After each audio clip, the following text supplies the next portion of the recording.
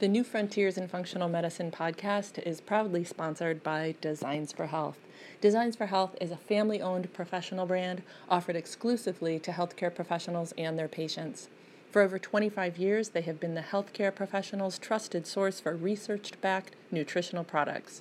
Their guiding philosophy, science first, is demonstrated by a commitment to research-driven products, synergistic formulations, and meaningful quantities of therapeutic ingredients. Find them at www.designsforhealth.com. Hi, everybody. Welcome to New Frontiers in Functional Medicine. I am your host, Dr. Kara Fitzgerald.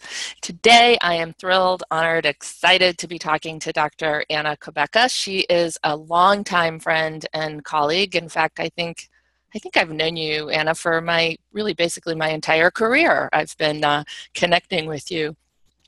And I just love the work you're doing. So let me tell New Frontiers about you. You're an Emory-trained, board-certified gynecologist and obstetrician. And in addition, Dr. Cabeca is board-certified in anti-aging and regenerative medicine and an expert in functional medicine and women's health. She specializes in bioidentical hormone replacement therapy and natural alternatives, successful menopause, and age management medicine. In addition to her private practice, Dr. Cabeca is a frequent national and international speaker on restorative and women's health issues. She serves as a consultant and trainer for other physicians in bioidentical hormone replacement therapy and functional medicine principles. Dr. Cabeca is the co-creator of the Sexy Younger You Telesummit and the creator of the highly acclaimed virtual transformation programs womensrestorativehealth.com and sexualcpr.com. Dr. Cabeca is passionate about supporting women in creating health and hormone balance for themselves as well as for many generations to come.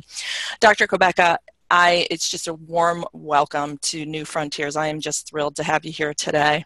Well, I am thrilled to be here, Karen. It's been wonderful to watch you and your career and your development and what you've been doing in this world. It's just been super amazing. Yay. Likewise. I mean, you're a font of knowledge in the women's health arena, and I'm just so excited to get to do a concentrated brain picking of Dr. Cabeca today. So I really want to jump right in and start mining those pearls from you.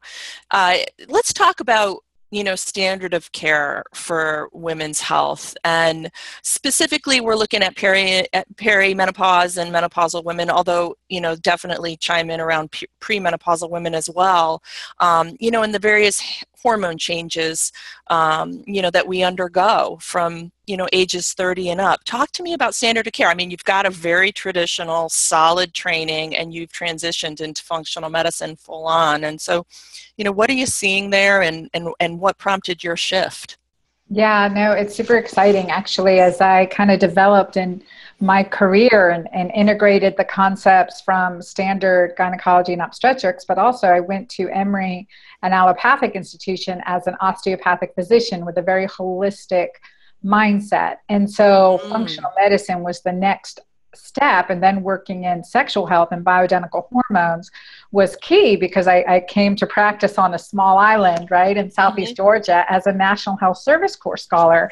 And I was the end all, and I had to be very resourceful in what I had to develop for my clients. So what I noticed is that, what we were doing in our clinical practice was just pretty much band-aiding to wait for the next sequence of events to evolve.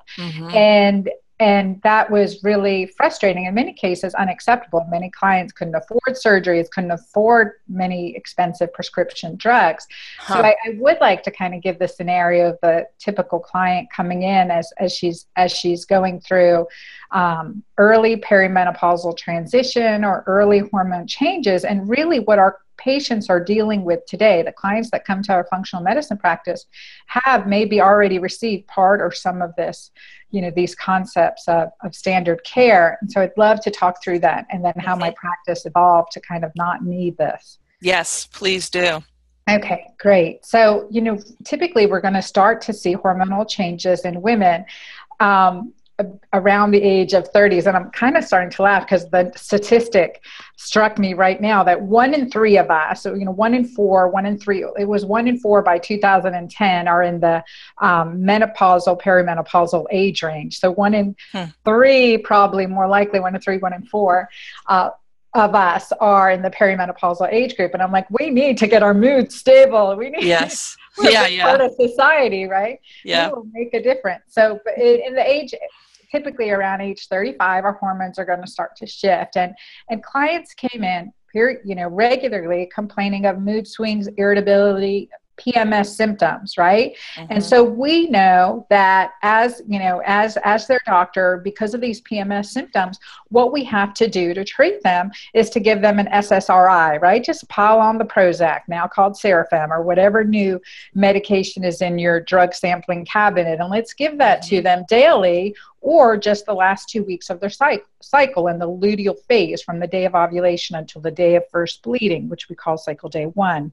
So that's a standard of care philosophy. And so that may help with the PMS, but the client will typically come back having irregular periods, ovarian cysts, more painful cycles, heavier periods, and continued symptoms of PMS. And so we will then prescribe birth control pills. Well, let's just knock this down. Even if you've had your tubes tied, this may be, the answer to your problem. So let's just knock out your HPAT axis communication system altogether, and let's just suppress the ovaries and kind of get that stable. And certainly there are benefits to that, kind of get your feet on the ground, et cetera. But lo and behold, uterine fibroids develop. You continue to have irregular breakthrough bleeding. It's uncomfortable. You just know that you are alien to your own body. And so the next answer coming in would be, okay, well, we can do an endometrial ablation. We can do a DNC. We can then proceed with a hysterectomy. And since you're over age 40, let's go ahead and take the ovaries out so you don't have the risk of ovarian cancer. Wow.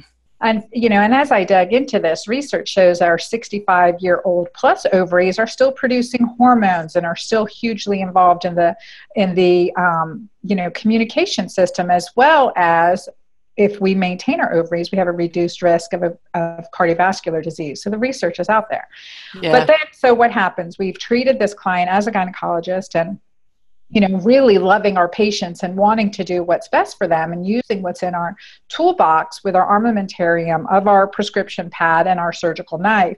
And our client is still struggling. She has a decreased libido, is really having difficulty in her marriage. She's continuing with fatigue. She has short-term memory loss, and she doesn't even remember the last time she had sex. And that's not because of the short-term memory loss. And then she has lack of concentration. So sensate focus is out, so sex life is really diminishing. That she may experience thin, drying skin, and the other things that are going on are aches and pains and sleep disturbances, and that continues. It doesn't bode well for the marriage, and her next appointments may be for a divorce attorney and a psychiatrist. Right? And it's sad to say, but it's true, and I've seen this happen in my practice, as well as in clients that I've seen come in looking for finally an alternative way of care. Yeah. And so early on, I just started, understanding and researching, okay, what can I do? Right. And I started balancing with bioidentical progesterone. When patients came into me, they would get a series of comprehensive labs, and I would start them on my detox program, get them on the modified elimination diet, 21-day detox, run some labs, put some bioidentical progesterone on them, and some key nutrients as I started to figure out, this is a decade and a half ago, that all vitamins are not created equal. I was really surprised. And I started using nutrients, and the client would come back in 6 weeks saying, hey, gosh, my symptoms are better. I mean, I don't even have symptoms. I couldn't even tell my period was coming. Right. And I was shocked because I didn't learn that, what I mean? Right. Listen, I just want to back up and just kind of underscore some of the amazing things you've just said. So I know you're on an island in Georgia. I was in Atlanta for my postdoctorate training, and I know that's when we connected, some years ago now. You're the guy on the island. You're serving this population, and the buck stops with you. You were using really sophisticated, totally standard of care medicine with this population, because I know you want to do right by your patients and you're really bright. So you're drilling down into the literature, and you were using, surgical interventions, you were using the latest drug interventions, and you outlined the progression of what would happen with these top standard of care interventions, and each one you just went through how they would fail, and your woman and your patients would come back with these, this additional evolution of symptomatology, and then you would go to this and that and this other, and you were witnessing, as you're the guide on this island, that your patients were just suffering, and then their lives would suffer and their relationships would suffer. And I can imagine that must have been an extremely heartbreaking process for you, as wanting to, you're the healer out there. And so that prompted you, obviously, on your own journey to begin to, drill down into what the alternatives were. And I know that's where we are now, and where you'll pick up on this really interesting story. But you started to discover, years ago, that a little bit of bioidentical progesterone, a little bit of detox went a long way. And so pick up from there, because it's really a powerful personal story, your evolution as a healer and discovering that. So I wanted to, just underscore it. And then what happened, as you were doing this? Go ahead. So, and a parallel vein, right? Treating women with sexual health issues was happening at the same way. Right. But in that concept of perimenopause, right, in the menopausal symptoms, I mean, I'll tell you honestly, I went from operating 2 to 3 times a week to eventually referring out 1 to 2 times, 1 to 3 surgeries per year. Wow. Okay. So that's a difference. I mean, I think I did, pray and believe that I did a lot of good with the surgical interventions. But as I worked at addressing functional root causes, I no longer needed to carry my high surgical. I mean, I wasn't operating enough to justify my surgical malpractice insurance. So I ended up referring out 2 to 3 surgeries per year. So, I mean, that just kind of it's incredible transitioned, and it was, and often it was because an endometrial cancer was diagnosed at the time of first visit, something like that was where I couldn't get in, but I would still work with them preoperatively to have the best postoperative outcome. And so that kind of evolved. But at the same time, Kara, I have to tell you, like in my evolution, there certainly was a personal evolution and a professional evolution, but in another reign of my professional revolution, which, further developed my expertise in sexual health, was like in my first month of practice down here in Southeast Georgia. I had a 64-year-old woman who had come in with a history of ductal carcinoma in situ of the right breast, which was diagnosed at age 58, so 5 years prior, and she was treated at Emory University and had was this dynamic 5'10", 155-pound, white hair, tall, thin woman who was a CEO of a biotech firm saying, I've waited 3 months for my appointment with you when I knew you were coming and you were from Emory.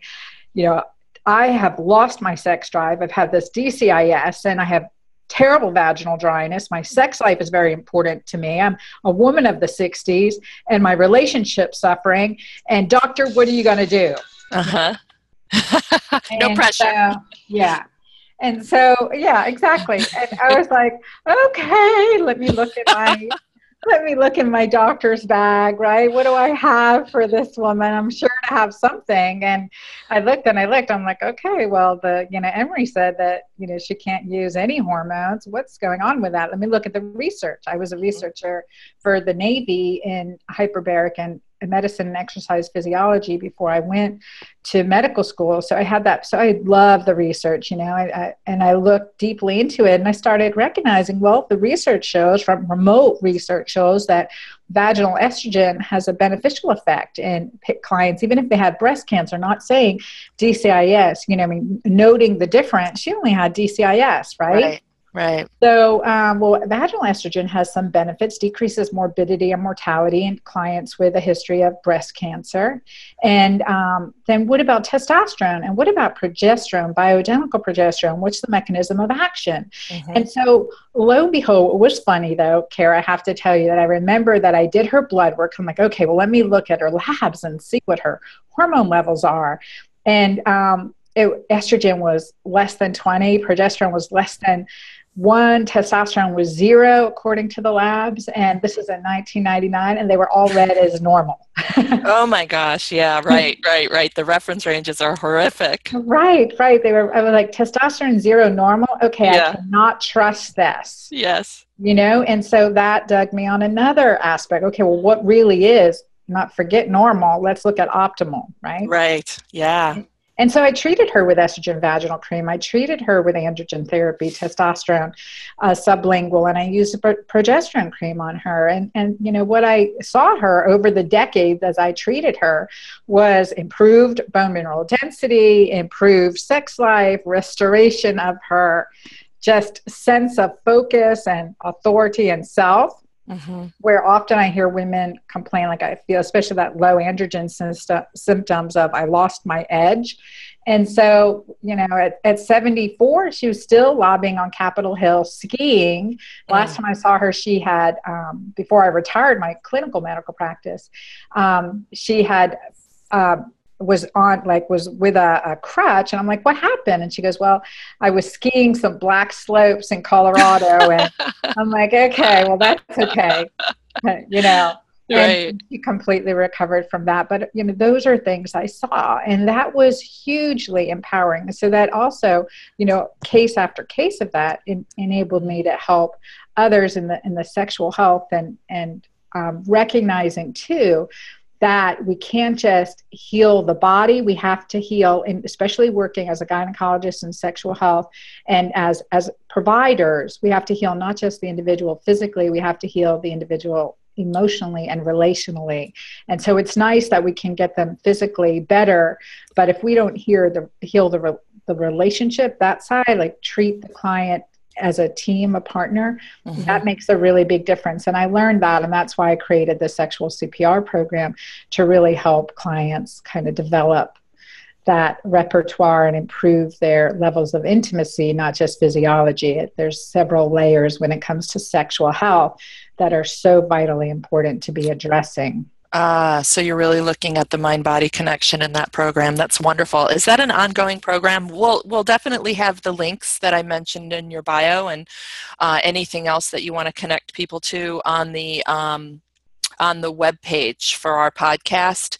But that's ongoing, so we could refer patients to it that we thought. Yeah. Okay. Got it. Absolutely. There's a, complimentary Help Doctor, My Sex Drive Has No Pulse, introductory webinar that's about an hour and a half long, and that's free for clients. And then the sexual CPR program is a 7-week series, so a lot of good information in that, and it's ongoing, it's evergreen.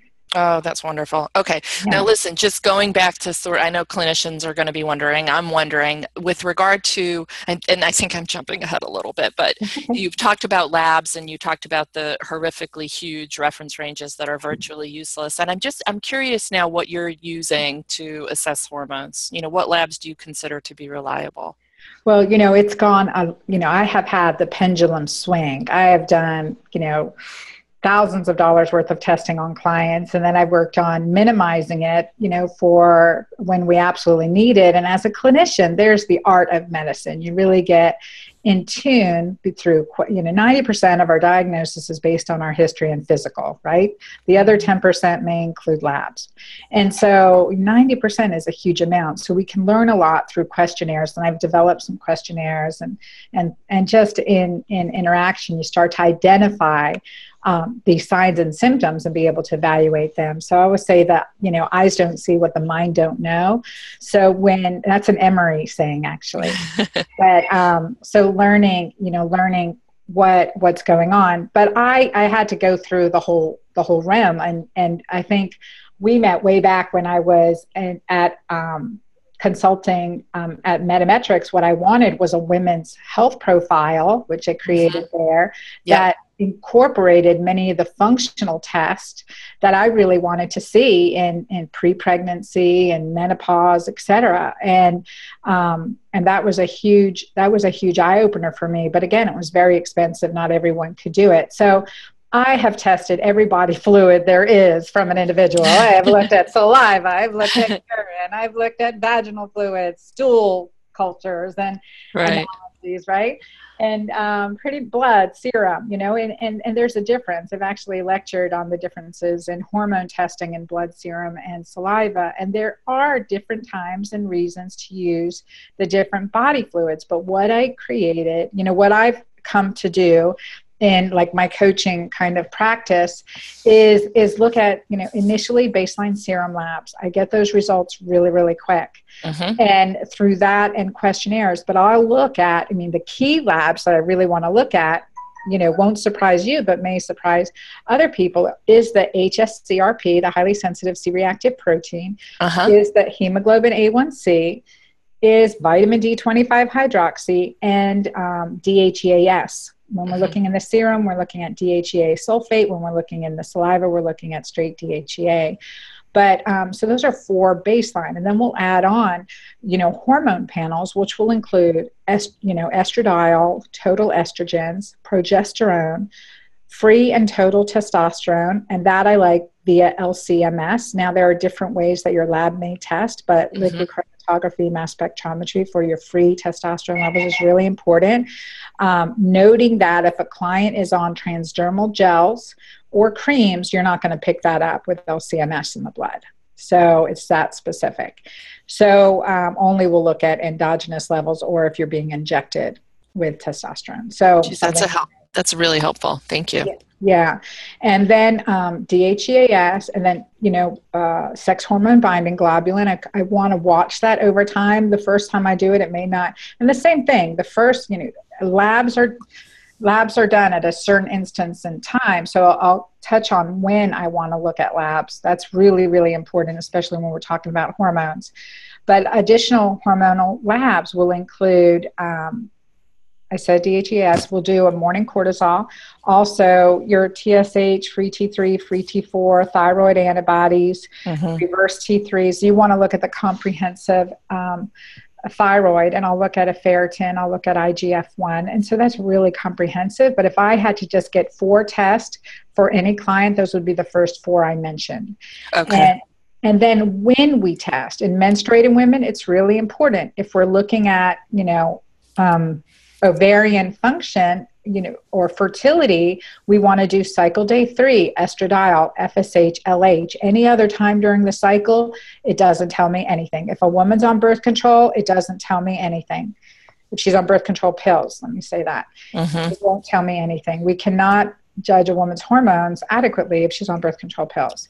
So in a menstruating woman off birth control pills, I'm going to look at day 3 estradiol, FSH, LH to look at ovarian reserve function possibly, and then at peak hormone levels between cycle day 19 to 21.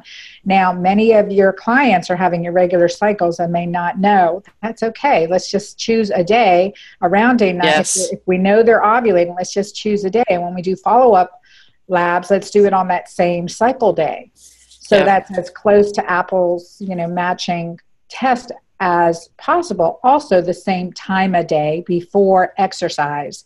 And if they're on hormones, I always say 6 hours after their morning dose of hormones. And so there's some arbitrariness in that, but it's consistent, you're consistent from when you're checking time and time again to the best of your ability, or when you're looking at hormones, especially in women, you want to know what was going on. And men too, fasting before exercise. Let's look.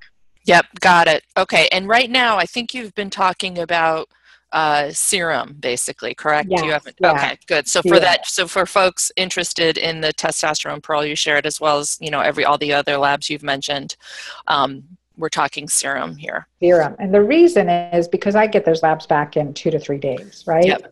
And then you're going to include your, beautiful like Berkeley lipid panel. You're going to include a red blood cell zinc and a red blood cell magnesium, not serum magnesium. I don't care what that is really. I want to look at the red blood cell magnesium. It's typically low in all of us, so I may or may not add that on depending on expense. Yeah. Okay. That's terrific.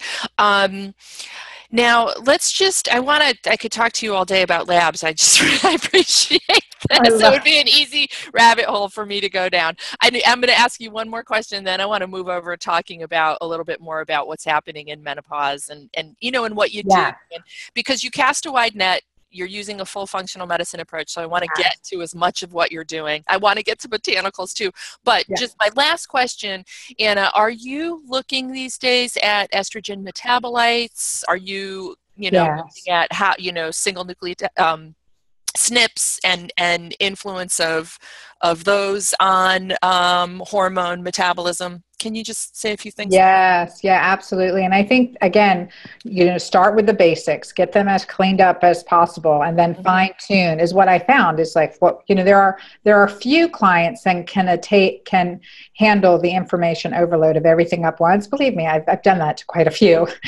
And so, but what I found, and from training nurse practitioners actually, was that their approach was, okay, one step at a time, and patients really don't feel overwhelmed with that. And so that's kind of like how I would intake clients, get those core labs, have them do their detox, come back to see me in 6 weeks.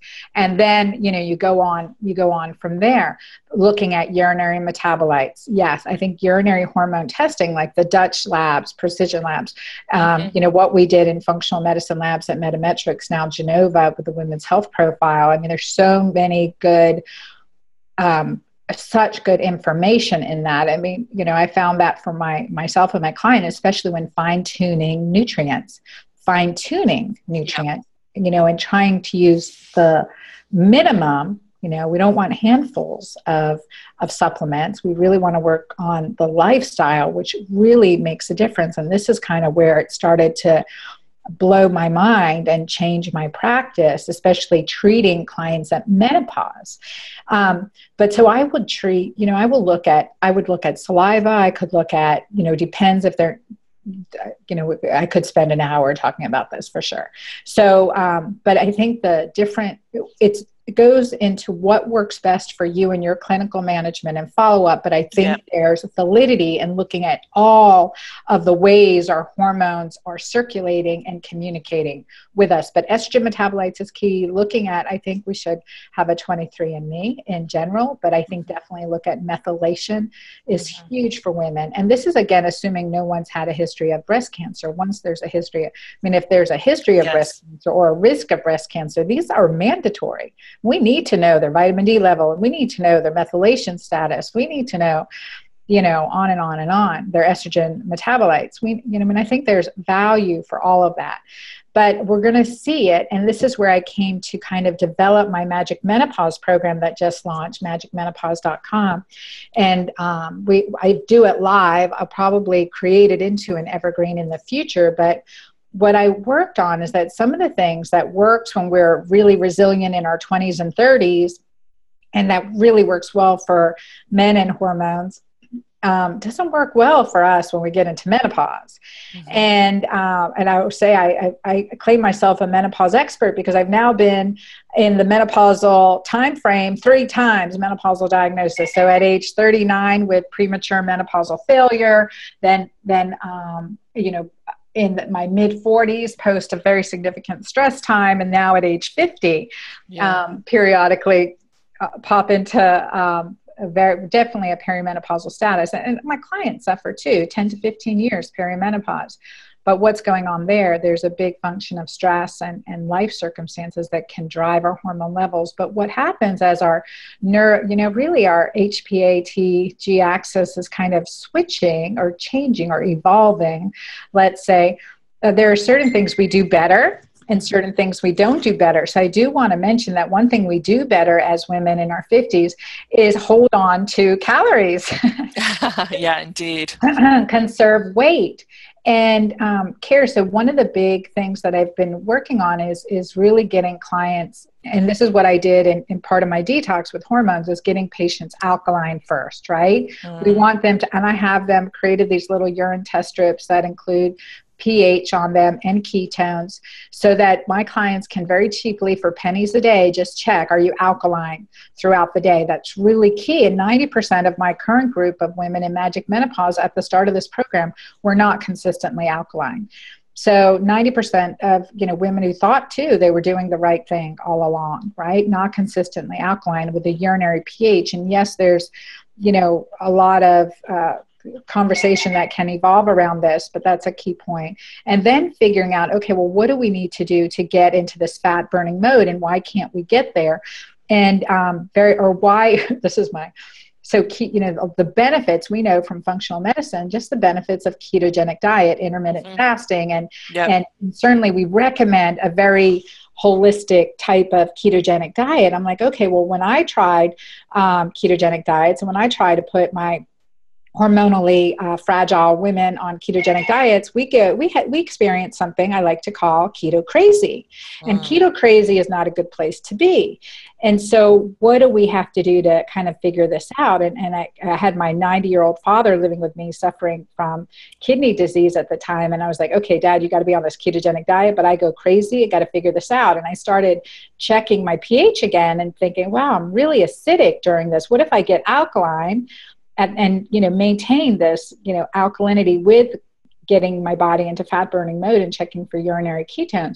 And lo and behold, it's a huge evolution. And in maintaining that, was able to drop 18 pounds and just have this experience of energized enlightenment. I'm like, oh my gosh, this is what Jesus must have experienced in the Garden of Gethsemane, This is truthfully energized enlightenment. And that makes a difference, because often these ketogenic plants, we're not doing them correctly. We're not eating enough vegetables. Right. But it's 25%.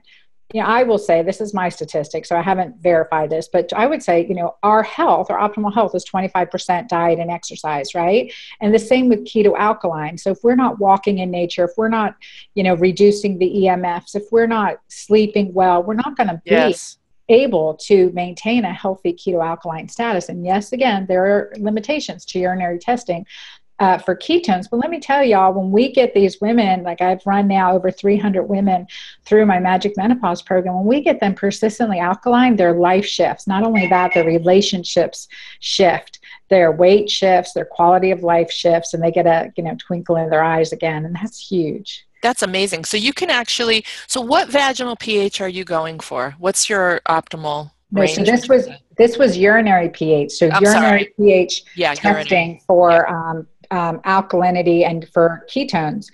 So for urine pH, I want to see a pH of 7. I just want to see a pH of 7.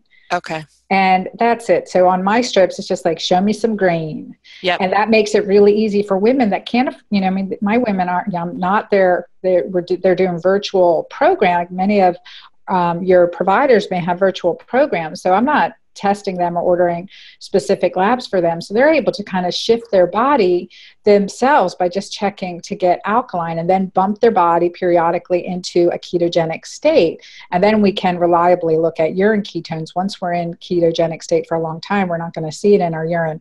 But hello, in America, show me a woman that's persistently ketogenic. I mean, that might be a 0.00001% of us. So so let's use something cheap and effective, and also allows women to do their kind of what I call their Nancy Drew detective work. So I want to see their vaginal pH of 7. I just want to see some ketones at least 3 days a week. Okay. And then, so that makes a big difference. That's fabulous. It's such a great pearl. So the alkalinity is just keeping you accountable for veggie intake, for, probably loads of fabulous leafy greens and so forth, just making sure they're there. And then transitioning into a periodic ketosis is terrific. What do you look for on your urine strips with ketosis? Trace, small, moderate? Yeah, just show me some. Like I always say, show me some. Any change. Yeah, but then I always say what we want to see is like, it's going to be great. When you get the green and red going, you feel like Christmas. It feels like Christmas. Wow. So, yeah, it feels that. I mean, you do have this amazing amount of energy and clarity. And it's interesting what can interfere with that in our lives. One bad night's sleep can bump us out of alkalinity. Medications can bump us out of alkalinity. But also, ketogenic diets will make women acidic. Maybe in men are more able to stay alkaline better. But in women, it is not ideal without adding on. And there's a fine line, because, to be in ketosis, to be fat burning, and to have enough alkaline carbs, right, could push us out of ketosis. So there's a fine line that women will have to work, women and men will have to work on to get to that state. But I believe that will be a state of optimal health. Wow. Very inexpensive. Yeah, extremely inexpensive. Really, really useful. I appreciate that. We're going to start using urine pH strips. We're definitely going to use this in my practice. There's no doubt about it. And it's so helpful that you're leaning on the lifestyle piece, because you're absolutely right. And I do see that in my women, in my patients who are very weight loss resistant. There's always, so many of us women in our 40s and 50s, we're burning the candle at both ends. We've got epic responsibilities, and sleep is sacrificed, self-time is sacrificed, getting outside in nature, all of these important things. I know, I struggle with balance in my life and see it in my, in my female patients as well. So that's such a fabulous pearl. And again, we'll have your websites on our page. So let's talk a little bit more, though, about, what you're thinking with regard to, to menopause. And you had mentioned in your early evolution, you're using bioidentical hormones, but you're also, I know you're using some botanicals in there as well. And, can you tell me about that and what you might be doing now? And yeah, absolutely. So one of the big things that, I had started using in my practice were absolutely botanicals, specifically maca, right? Mm-hmm. And it actually had formulated, part of my story is that I had left my medical practice for a year in 2006 and took my kids, homeschooled them, traveled around the world, and I learned from healers around the world, and I learned medicinal foods.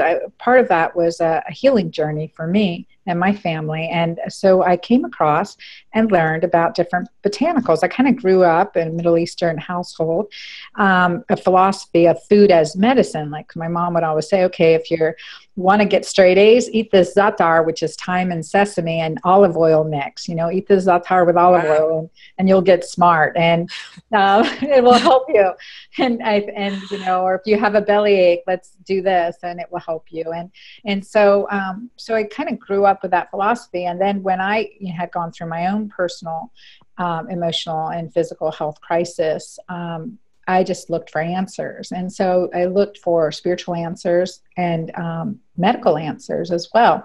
Mm-hmm. And so that took me to healers of all kinds, from the leaders of universities in New Zealand, Israel, Germany, to indigenous healers in Indonesia, Brazil, Native American, and Peru. And so it was fascinating, but few of the ingredients that I learned from the foods that I believe helped me, number one, restore my fertility after a tremendous diagnosis of early menopause and permanent irreversible infertility. I started using many of these indigenous foods, including maca from Peru, and then spirulina and greens and, different ingredients along the way. So, which is part of the reason I believe, God had a strong hand in this and in my life and in the directions. But, that I've restored my fertility. My fertility was restored. I became pregnant with a beautiful daughter, Ava Marie, and at 42. So that was huge. And so I learned, and I wanted to bring that information too. I wanted to bring those ingredients in an easy way for my clients, for me primarily, selfishly, and my family. And so I worked to formulate my Mighty Maca Greens formula, which has maca in it. And I believe that's a key ingredient, but also the other naturally anti-inflammatory or ingredients that support your natural anti-inflammatory pathways or natural inflammatory response to help support that, including, turmeric, including green tea extract, including, our greens and enzymes, and una de gato, which is cat's claw, which is a potent, great ingredient herb to use, especially if there's a history of cancer. So 42 ingredients, I couldn't stop at 5. So, but I use that. And as well, the importance of oils, omega-3s, Uh-huh. ELA for breast health. But now, many women suffer from vaginal health issues, Mm-hmm. from vaginal dryness, and from incontinence. I mean, the rows and rows of incontinence pads that you Yeah. see in the grocery stores should alert us that there's a significant problem. And women deal with this, and they often deal with it silently and shamefully, between lack of sexual desire, lack of, bladder control, which starts to Right. inhibit their activities, including running, jogging, yoga, different things where they could lose bladder control. And so it becomes significantly detrimental. And Yeah. if we have time, I'll kind of give a scenario of what happens, and where I developed using vaginal hormones. I really would love your prescribers to be very comfortable prescribing vaginal hormones, because it makes a difference. And I will lecture to a group of OBGYNs and physicians and ask how many people use vaginal hormones, will write a vaginal hormone prescription other than estrogen, and a fraction, if any, will raise their hands. And the important truth is, Kara, which I really want to emphasize to our listeners, is that estrogen only works on the mucosa. Mm-hmm. And unfortunately, it's what we will feel comfortable prescribing. But truthfully, what improves vaginal muscle and the intima and the connective tissue is androgens. So testosterone, DHEA. I mean, you can use these hormone prescriptions in your, vaginally, and that totally regenerates and rejuvenates the vaginal tissue, sexual health, incontinence symptoms. And Wow. Similarly, with my surgical practice of working on incontinent procedures, I went to, I used to operate doing bladder procedures. That was a key thing, treating incontinence.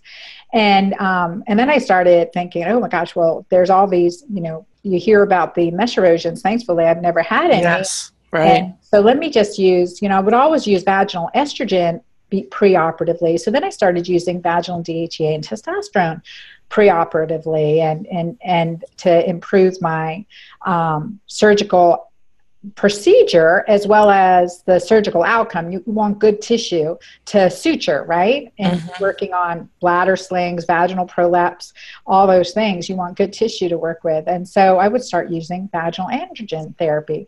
So my clients started coming back after, for their preoperative visit, after I put them on a month of vaginal hormones, and then I would have their pre-op, and they would tell me, well, I'm not having any more leakage. I'm like, what? Jeez. I'm like, wait. Well, I guess I can't operate. And they're like, you mean I don't need surgery? I'm like, if you're not having symptoms, I don't need to operate. And I would re-examine them, and their symptoms would improve, and the objective data with urethral mobility and stuff would improve. And I'm like, whoa, this is blowing my mind. And then I started using it in clients who did have from other surgeries, like mesh erosion or sutures penetrating through the vaginal mucosa. And I started using vaginal hormones before I would repair the area. And honestly, it repaired itself. And so I remember one day I did 6 vaginal slings in one day, and I haven't had to do another one in years. So yeah, so that's huge. So vaginal hormones. And then, huge. And so it's been powerful. So first of all, I want to circle back. I know the Maca products, I know you've talked about them quite a bit, and it sounds like you really made a beautiful formulation. And is that available? Yeah, absolutely. Okay. It's at mightymaca.com, and we do have physician affiliate programs. Okay, sounds fabulous. And now I want to talk specifically about some of these hormonal protocols. Can you give me the lowdown of what you're doing in practice now? Because these are the vaginal hormonal protocols, because everybody's going to want to know. Yeah, absolutely. And so one of the big things that I do with vaginal is one of the things that I did is, typically if I have a client who has significant incontinence symptoms, I would write a testosterone vaginal suppository. Now, you're compounding, so none of this is available through a standard prescription. You use a compounding pharmacy. Mm-hmm. So I started getting really creative. I worked with my compounding pharmacy to really create beautiful suppositories that are are nourishing and small, not these big ones that they use for rectal. They'll often say, oh, well, let's use the rectal suppository size for the vaginal. I'm like, ugh, gross, Yeah. discharge, I mean, it's just a mess. But typically I would just start, even with a vaginal cream, you could use testosterone 2 to 5 milligrams with, 2 to 5 milligrams of DHEA. Say if you're using a cream per ml, Mm-hmm. and begin at 1 ml daily for 30 days. And then pretty much when symptoms resolve, you can go to 3 to 5 times per week for maintenance. Mm-hmm. Very important. I may use weighted balls, or they can do Kegel exercises also to kind of exercise the vaginal walls. We use something called Luna beads, but I think the green egg, people are, not the green egg, what's it called? Jade egg. Thank you. I'm like thinking Thanksgiving turkey cooking in my green egg cooker. So jade egg. So you could use those, and it just, something to exercise the vaginal walls, or nothing, but just the hormone cream in and of itself, and patients would do better. You can go up to 10 milligrams of testosterone, but only if you're, there's a significant issue and, your patient tolerates. Now, this is a caveat that I've learned through my age management practices, is that whenever we prescribe testosterone, male or female, that does also affect dopamine, which hence will affect novelty-seeking behaviors, which may hence not be conducive to healthy relationships. So you need to really, watch that and counsel on that, because it's a serious issue. I think, especially with these testosterone clinics and testosterone, high doses that are being given to both men and women. And from many of my male colleagues that are, have been using testosterone for a long time, the divorce rates are really high, and that's not the goal. That's not the goal. So because, one of my clients, I would counsel on this, and one of my male clients, I treated the wife and then him, and he said, doc, I've started this testosterone injection, and I'm thinking thoughts about other women that I really don't want to be thinking. And lo and behold, his dose was way too high. We stopped it and then restarted at half the dose, because again, it's important to understand that physiology drives behavior. And if we're manipulating physiology, we may be manipulating behavior to the negative and not the positive. So that's important to recognize too. So that's a caveat to remember, because when I'm talking about using hormones, we have to, be very considerate of what we're doing. So again, backing down, go, start low, go slow. Mm-hmm. The same with vaginal hormones. But I like clients to see a result right away, because using vaginal suppository is not fun. And so that led me to create, I'm always looking for solutions that are easy for women. So that led me to create my new cream called Julva. And that's a topical cream with some plant stem cells and emu oil and coconut oil and DHEA in it to use on the vulva. Mm-hmm. And that's a beautiful cream to use that can just be restorative to the vulvar tissue, but also there's a good improvement in vaginal dryness and vaginal health as well. The other thing to remember when we're using vaginal hormones, and whether it's estrogen or androgen hormones, or, again, restoring hormones to the vulva as well, using a hormone cream on the vulva, is that, we're going to shift the flora. We're going to we're going to go from Saharan to Amazon. So if there's a increase in yeast growth, or, if there's been candida dormant, or some imbalance in the bacterial flora of the vagina, maybe clients will come back with a yeast infection or note a discharge. And so it's important to kind of know that, okay, if they get a yeast infection, that's fine. Let's just treat it. That's been there. It didn't cause it, but most likely those cells have been dormant. So, or that fungal has been there. And so we're just kind of creating a beautiful environment for it to thrive. So treat the that's something that you may get back, is a fungal overgrowth. So just sure. Okay. So maybe initial fungal overgrowth, but I know you're looking at diet, because you've got this really cool keto alkaline plan that's going to be definitely tweaking the vaginal microbiome and the gut microbiome. You actually just sort of led us into the second. My next question is, because I know you're thinking about the global microbiome, but with an emphasis on vaginal. So I would say that maybe you have this baseline yeast infection that you address, but then are you doing other things to inhibit diet is in there, but just the continuation of yeast infection? Oh, yeah, Okay. absolutely. I mean, plus like with my vulvar cream, there's coconut oil in there. There's the alpine plant stem cells, so antiviral, antifungal in and of itself. Okay. Okay. But I think coconut oil is a great lubricant, and it has naturally antifungal too. So using that for vaginal dryness or as a lubricant is a great add-on. Additionally, one thing, Kara, I always tell my clients is just keep your jar in the kitchen and a separate jar in the bedroom. Do not cross-pollinate the two. Very important. And that will line up their attitude about it. So I think that's a really good thing to do. But probiotics, sometimes using them vaginally as well as orally, but typically oral probiotics in a healthy diet, healthy fish oils and high DHA content foods, like we're doing with the keto aspects of our program. But those are tremendously beneficial for vaginal health and maintaining a healthy vaginal floor. That's just wonderful. Loads of pearls. I really appreciate it. Are you thinking about, I mean, I know with vaginal hormones, you're obviously avoiding first pass, so they're safer. Are you thinking about detox, just maintaining healthy detox in your patients as well? Is that a piece of the puzzle here, ongoing? Ongoing, Kara, ongoing. And I think as how do we know we're doing a good job on it? Check your urine, make sure your pH is alkaline. At least wake up with a pH of 7. A crazy day may get you acidic, but let's let our body restore and rejuvenate overnight. So let's try to wake up with a pH of 7, not having, and also the keto principle of at least keeping 13.5 hours between dinner and breakfast, aiming for 15 hours. And then we've kind of got that keto alkaline protective. There's a research paper that came out this spring looking at breast cancer and interval between, intermittent fasting. So interval between dinner and breakfast of 13.5 or over 12.5 hours had a significantly decreased risk of breast cancer.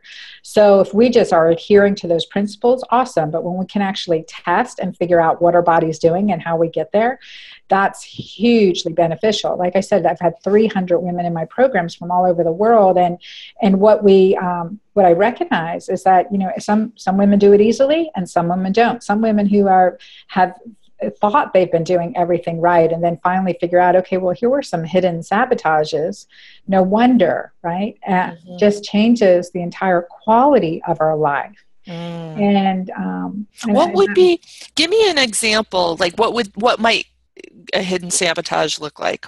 So, for example, I have this one beautiful woman who always juices, right? And so here, lo and behold, she's juicing to do well, but she was completely acidic. Well, heck, that shouldn't be right. There's a lot of alkaline fruits and alkaline vegetables. Why would that be? Well, her hemoglobin A1C was up. So she was getting too much carbs, way too much sugars. And it took us 4 weeks to get her into fat burning mode, to get ketones on her as we shifted things out. So that's one thing. Another thing is certainly had one client who was always waking up acidic, and she's like, I don't get it. And then her evening medication, once she stopped it, she was waking up alkaline and felt tremendously better.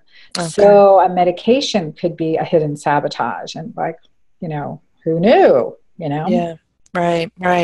All right. So I know we're heading towards the end. I wanted to ask you, memory. So it does, I was just reading it. Oh, by the way, actually, before I forget, ironically enough, that one site, the paper that you just mentioned regarding that fasting period between breakfast and lunch and breast cancer, if you could just send me that reference, I will post it on the site, you guys. I'll post that citation on the site. Yeah. It sounds really, really interesting, and I know folks would want to take a look at it. So women, I just heard a piece of research that came out recently. Women have better memories than men until they hit menopause, and boom, then their memories are worse than men. I mean, what are you doing there? I'm sure this overall plan is helping, but just what are you thinking about with regard to the brain fog, just the pesky memory executive function stuff that happens Oh my gosh. during this time. Yeah, totally. Send me that link for that research paper. I'm very curious about it. But I will tell you, yes, brain fog is a huge issue for us in the perimenopause and menopause. And again, when we use progesterone, especially if women have had their uterus removed and they've been only on estrogen, but when we start using bioidentical progesterone, patients reported back to me, I feel like the fog has lifted over and over again. Now, progesterone is huge for memory, right? We've got progesterone receptors within our brain, and that's why they've been researching progesterone for traumatic brain injury, et cetera. So progesterone is huge. And my combination, my Pure Balance cream, is a progesterone pregnenolone combination. So that is great research for that in memory. And so I love the combination of the two, progesterone and pregnenolone.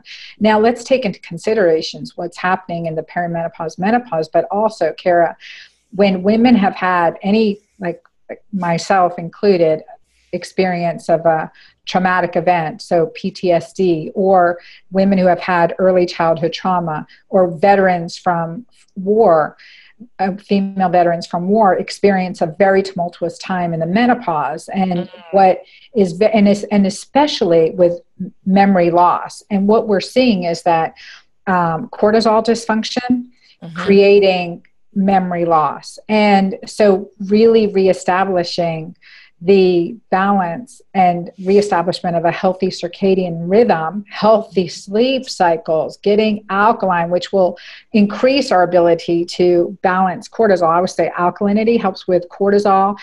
Ketosis helps with insulin sensitivity. So those are my two huge concepts. And then, then oxytocin, the crowning hormone, is the hormone of life in general. So go into that. But with memory loss, this is huge. And I think that it's devastating for us when we're experiencing that. And personally, PTSD took my memory to the cleaners, basically. And that's when I started recognizing where I had a pretty darn excellent memory, especially a visual memory and an auditory memory.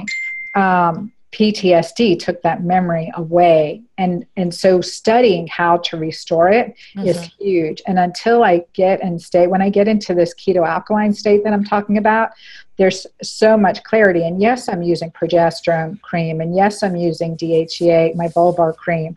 And yes, I'm a proponent for bioidentical hormones and nutrients and supplements. But now that, can really check and see that, okay, I'm getting into this keto alkaline state regularly, the fog clears. And for women in the menopause, for whatever revolutionary or evolutionary reason, that design of being carb restricted, but yet with beneficial alkalinizing ingredients, makes a difference on our memory. And that's huge. But the studies aren't there yet. Well, hopefully it sounds like you're pulling together a good database. You'll need a postdoc in there. Yeah. Right up all me one. I know.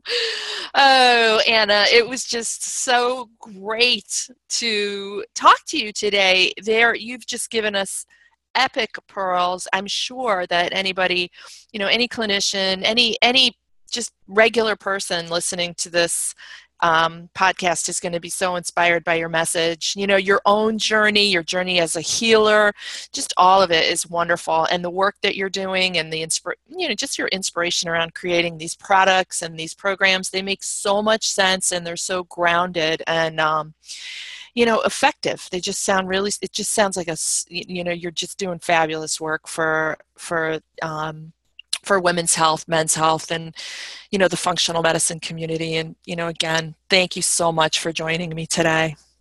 Oh, thank you. It's been a pleasure to be here, and I love learning and conversing with you. You definitely have a way of digging information out. We covered a huge amount of We covered a lot. We did. So everybody, I will be sure to put lots of links on the site. You'll be able to access Anna and her work. And then, you can certainly reach out to me if you have any questions, but I think you'll be able to find what you're looking for with her and her programs. All right. Again, Anna, thank you. Thank you.